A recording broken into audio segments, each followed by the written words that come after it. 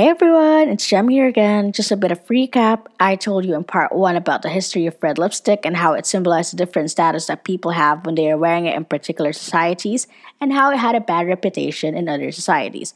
But now onto the wavelength of women empowerment.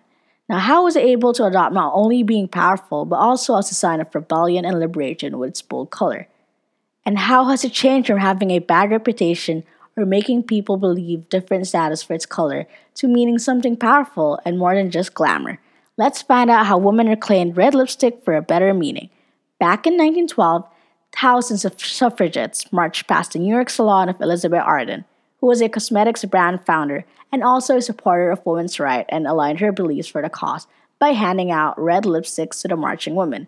Suffrage leaders like Elizabeth Stanton and Charlotte Gilman loved the idea of red lipstick to shock men, and these protesters donned a bold color to show their sign of rebellion and liberation. Truly, red lipstick is more than just makeup and a symbol of glamour, but is also a cultural weapon that brings with it centuries of meaning. By wearing red lips, protesters all over the world have tapped into the same power and the same defiance that the suffrage movement showed a century earlier. With its bold and defiant beauty statement, their legacy continues to live on.